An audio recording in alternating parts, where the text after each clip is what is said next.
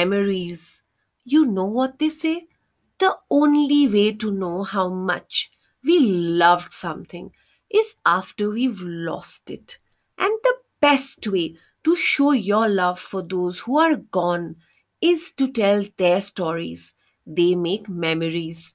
Like we have beautiful memories of school when everything was normal. Remember the morning alarm? Uniforms and school buses, assemblies, school bags and lunch boxes, water fights and birthday bumps, annual functions, sports day, and bulletin boards. Everything is once upon a time. Because once upon a time, we went to school. And when we went to school, we ran in and out of classrooms. What else did we do? We went up and down the staircases. Once upon a time, we ate in the middle of the lessons.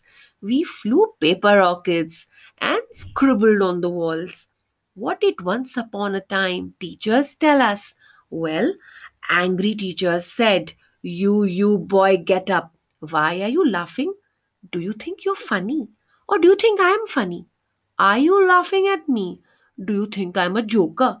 What do you think this is? A holiday camp? Did I tell you to put your books away? You may not want to learn, but the rest of the class does. Get out of my classroom right now. PT period.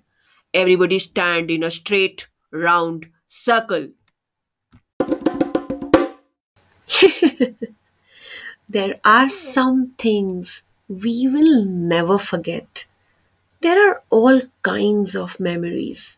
Some are funny, some sad, some happy, and some like marshmallows. They melt our hearts. Hello, this is Kavita, and welcome to my podcast, Marshmallow Moments. I will tell you lots and lots of stories here. Let me give you a marshmallow moment in today's story. The name of the story is The List, written by Helen Marosla.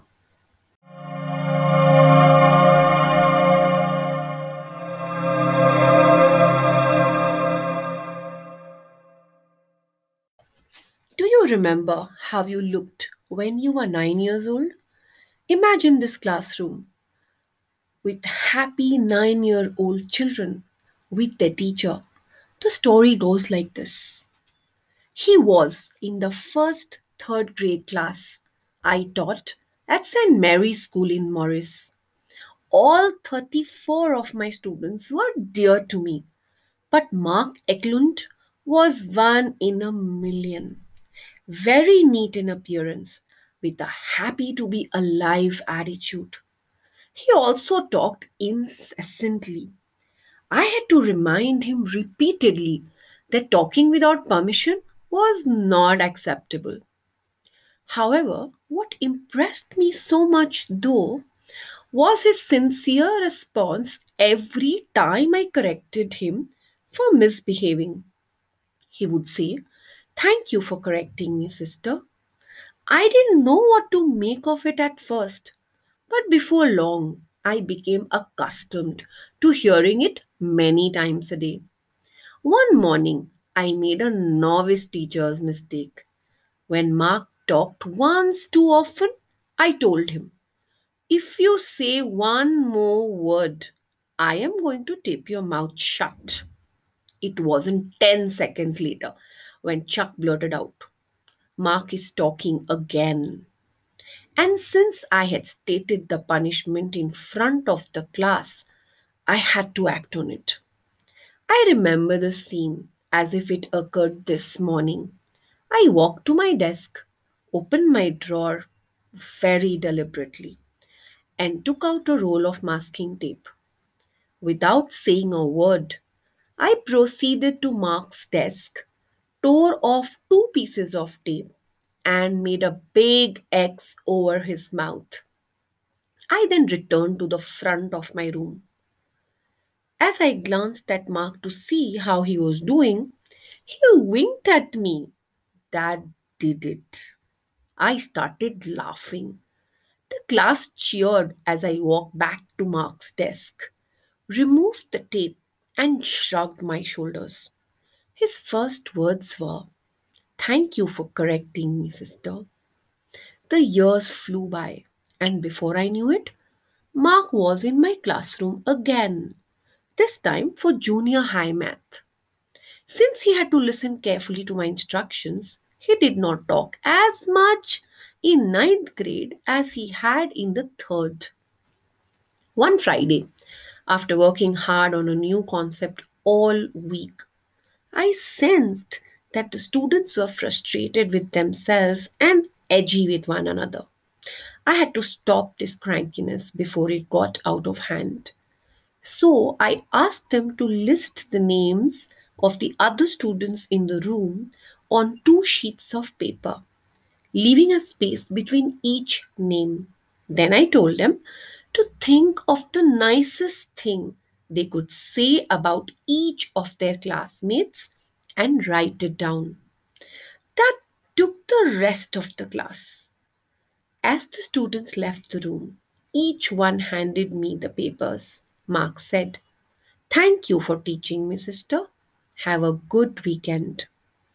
That Saturday, I wrote down the names of each student on a separate sheet of paper and listed what everyone had said about that individual. On Monday, I gave each student his or her list. Before long, the entire class was smiling. Someone said, "I never knew that I meant anything to anyone." I heard, "I didn't know others liked me so much." No one ever mentioned those papers in class again.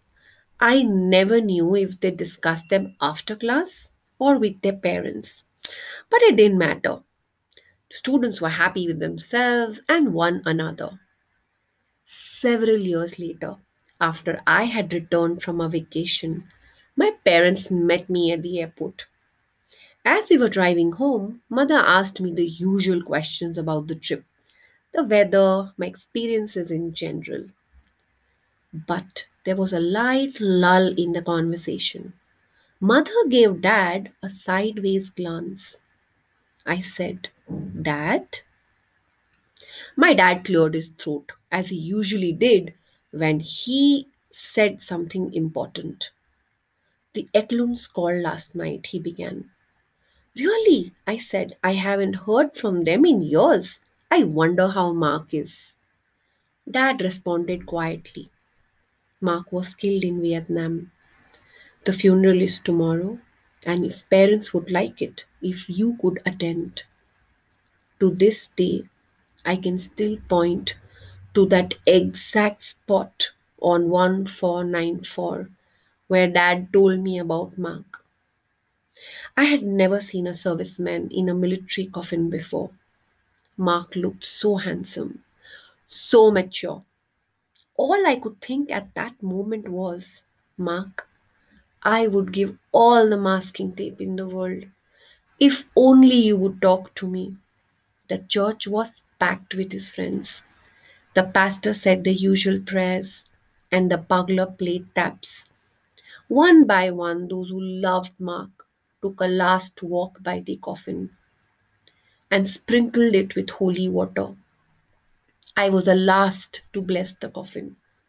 As I stood there, one of the soldiers who had acted as a pallbearer came up to me. "Were you Mark's math teacher?" I nodded as I continued to stare at the coffin. "Mark talked about you a lot," he said. After the funeral, most of Mark's former classmates headed to Chuck's farmhouse for lunch. Mark's mother and father were there waiting for me. "We want to show you something," his father said, taking a wallet out of his pocket. "They found this on Mark when he was killed. We thought you might recognize it." Opening the billfold, he carefully removed two worn pieces of notebook paper that had been taped, folded, and refolded many times. I knew without looking that the papers were the ones on which I had listed all the good things each of Mark's classmates had said about him. Thank you so much for doing that, Mark's mother said. As you can see, Mark treasured it. Mark's classmates started to gather around us. Charlie smiled and said, I still have my list. It's in the top drawer of my desk at home. Chuck's wife said, Chuck asked me to put his in our wedding album. I have mine too, Marlene said. It's in my diary. Vicky reached into her pocketbook, took out her wallet, and showed her worn and frazzled list to the group. I carry this with me all times, she said, without batting an eyelash. I think we all saved our lists. That was when I finally sat down and cried. I cried for Mark. I cried for all his friends who are here now. And I cried for myself, knowing that I would never see Mark again. This is a true story. The first time I heard this story, I was a young teacher, and my life changed after this. I understood that it wasn't enough to teach lessons from the textbook. It wasn't enough to mark assignments and exam papers. I understood that we need to give marshmallow moments to children in our classrooms and to everybody around us. I leave you here with this heartwarming story. See you soon with another marshmallow moment. Take care and goodbye till we meet again.